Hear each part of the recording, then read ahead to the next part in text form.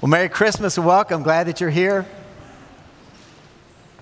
Whenever something really big takes place in culture, like a really big, significant event that's going to have an effect for generations, there are all kinds of different dimensions to whatever happens.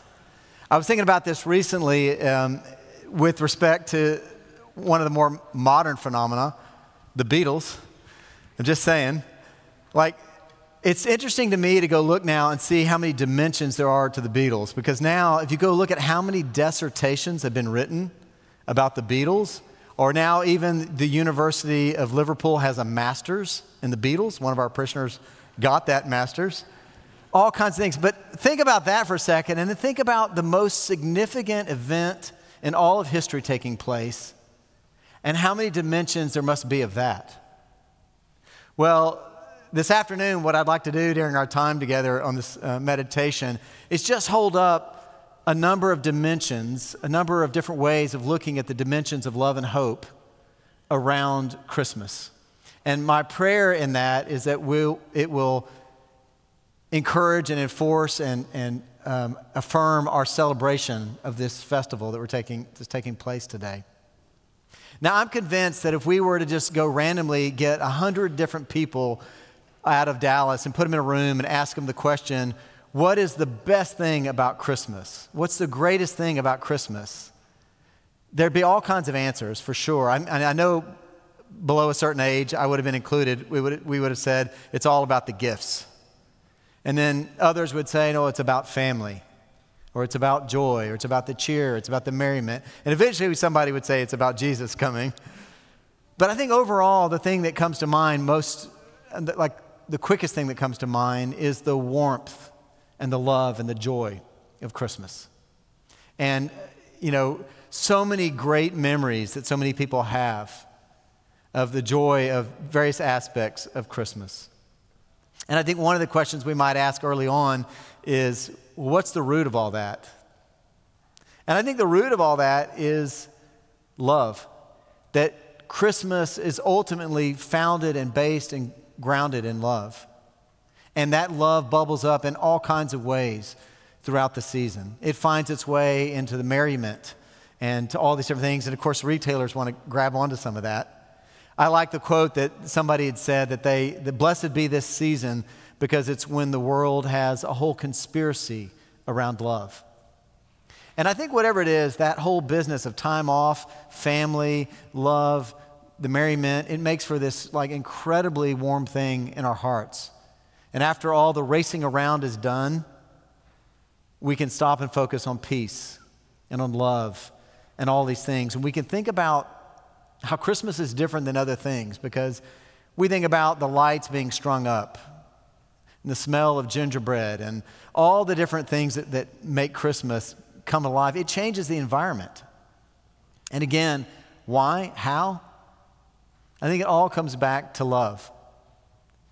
And it's a very trite passage. We've heard it so much, I think we tune it out. But it is a Christmas passage when we go back to John and we get into the early chapters of John coming out of the prologue, where it says, God so loved, he so loved the world that he gave his only begotten Son to the end that all that believe in him should not perish but have everlasting life. It's because he so loved the world.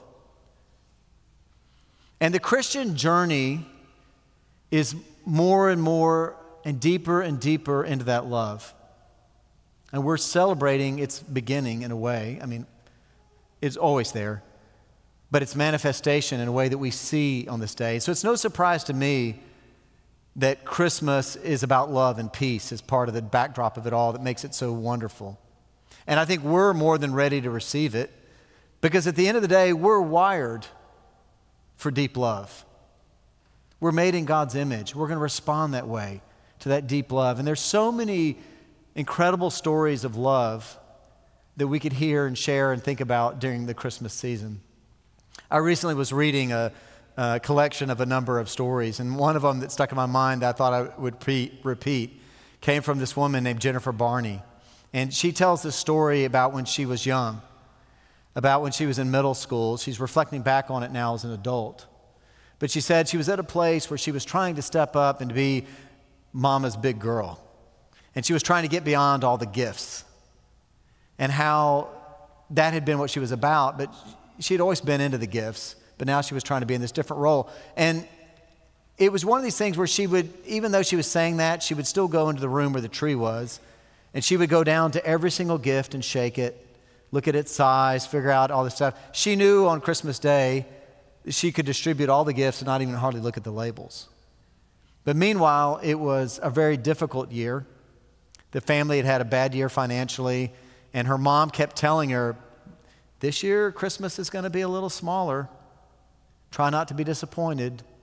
Because every year before that, the presents had overflowed the tree, and they were just spoiled with it all. She said that their family practice was that on Christmas Day, their dad would go into the room and he'd close all the doors. He'd get everything ready, and then he would say, okay, we're ready, come on in. And they opened the doors, and they would try to be civilized and open them where they could still see what everybody's having, but it was close to a free-for-all as all the wrapping paper flew. And she said on this particular day, they were doing that, and it came down, there was one present left under the tree. And her mom said, I think you've got one more. And she grabbed that present and handed it to her, and she said she was very confused because she knew every present under that tree, and she knew that present had been labeled for her mom. But she looked at the present, and now it was labeled to her in her mom's handwriting. And she said to her mom, I cannot do this. And her mom said, no, open it, hurry, let's see what it is. And she said she was overcome by her mom's joy. And she opened it up, and it was a blow dryer. It was a small gift, and it was great. But I want to read what she said about it. She said, this is Jennifer Barney. She said, though this may seem but a simple gift, to me it was so much more. Being an 11-year-old girl, I was stunned. In my world where receiving outweighed giving by light years, my mom's act of selflessness was incomprehensible. It was a huge act. Tears filled my eyes, and I thought in disbelief about how much my mom must love me to give up her Christmas so I could have a few more presents. It's the kind of love that flows out at Christmas time. And I think if we're going to start holding up the dimensions of Christmas and talking about celebrating them, the first one we're going to mention is holding up the love that's at Christmas, that flows out in so many different ways, but certainly that flows out as God comes amongst us. We celebrate that love. This is the kind of love that Christians are meant to try to embody, grow into, share, and live year-round, day by day. And that's the kind of love that we celebrate. That's the first thing I want to hold up. This first dimension is just thinking about the love behind Christmas. The second dimension I would kind of hold up, if we're thinking about Christmas, we might think about is the physical. And if you started hearing the soundtrack of Santa Baby at that point, that's not what I'm talking about. We're talking about the greatest feasts of not only the Annunciation, but then Christmas as the incarnation of God taking on flesh, coming amongst us. And what a powerful and significant difference that makes. I don't want to be a buzzkill on this day, but even as we gather today, there's a lot of pain and suffering. There's a lot of pain and suffering in this room, a lot of pain and suffering in the world. And I don't think Christmas is about ignoring that or denying that. Because I think when we think about this, I would say it this way. Every religion has got to have an answer for pain and suffering. And when it comes to Christianity, however you're going to answer that, one of your friends asks you, what do Christians have to say about pain and suffering? However you answer that, one of the things that I think you're going to say is that we have a God that's not far off from it. We have a God who came and took on human flesh and who has himself experienced all of the pain and suffering there is in the world. And that starts on this celebration, this feast, as we think about God taking on flesh. And he's going to go on to be betrayed and tortured and killed and all the other things he's going to go through. He's going to live like one of us. And so whatever we answer, however we answer that, we're going to say, well, look, let me just tell you this much. It may be a mystery, all this other stuff, but I can tell you this, God is not far off from our suffering. because he's entered into it. He knows what it is to suffer, to have his body fail, to have different things going on. He knows all of that. And that's part of the celebration, of celebrating the profound thing that God came amongst us and took on flesh. I think another dimension that I would hold up is at the level of our souls. And if we're honest enough, and if we live long enough, we'll come to a place where we'll know and recognize how broken we are at the level of our souls, and what need we have for something to come and heal us at that level. I certainly know in recent times I've been in that place where I know so profoundly my brokenness and need for something deep in my soul. I know sometimes people think, oh, not clergy. Yeah, clergy. We're player coaches. We're on the same field. We encounter our own brokenness too in the same kinds of way everybody does. We have a deep and profound need for healing and for a balm of healing to come into our souls. And the life, death, and resurrection of Jesus Christ comes and speaks right into that brokenness, bringing salvation. And we know that we gather to celebrate Christmas. Christmas and Easter are connected in that way. These things come together and bring this balm to our souls, this healing, this place that goes right in to our brokenness. And it's a gift. It's just a gift. It's a gift. It's the best gift of Christmas. But it may be the hardest gift to receive, because we're like Americans that want to do it all ourselves. We want to somehow accomplish it. And part of this is coming to this brokenness and saying, we need this. This past year, one of the losses that at least I'm grieving is the pastor Tim Keller died back in May. And Tim Keller, once writing about Christmas, was talking about all the hard gifts that you can get. He said, you get your really close good friend who gives you that book, and you open it up, and it's a diet book. He's like, oh, gosh, thank you. Guess I'm overweight. Or you get the present from somebody, and the title of the book is How to Overcome Extreme Selfishness. Like, oh, thank you. Or on and on from there. But he goes on to talk about how Christmas is maybe the ultimate on that. I'm going to read just one little short paragraph from him. This is Tim Keller. He says, there has never been a gift offered that makes you swallow your pride to the depths that the gift of Jesus Christ requires us to do. Christmas means that we're so lost, we're so unable to save ourselves, that nothing less than the death of the Son of God himself could save us. That means you're not somebody who can pull yourself together and live a moral and good life. We accept this. It's a gift. You can't earn it. There's nothing you can do to earn it. But to accept it, part of that accepting it is acknowledging our brokenness and our need that's involved in that there's healing there. And truthfully, what we do in the church year-round is celebrate that preeminently. Well, the final sort of dimension that I want to hold up is what I'm going to say is in our headspace. And there are two parts of this.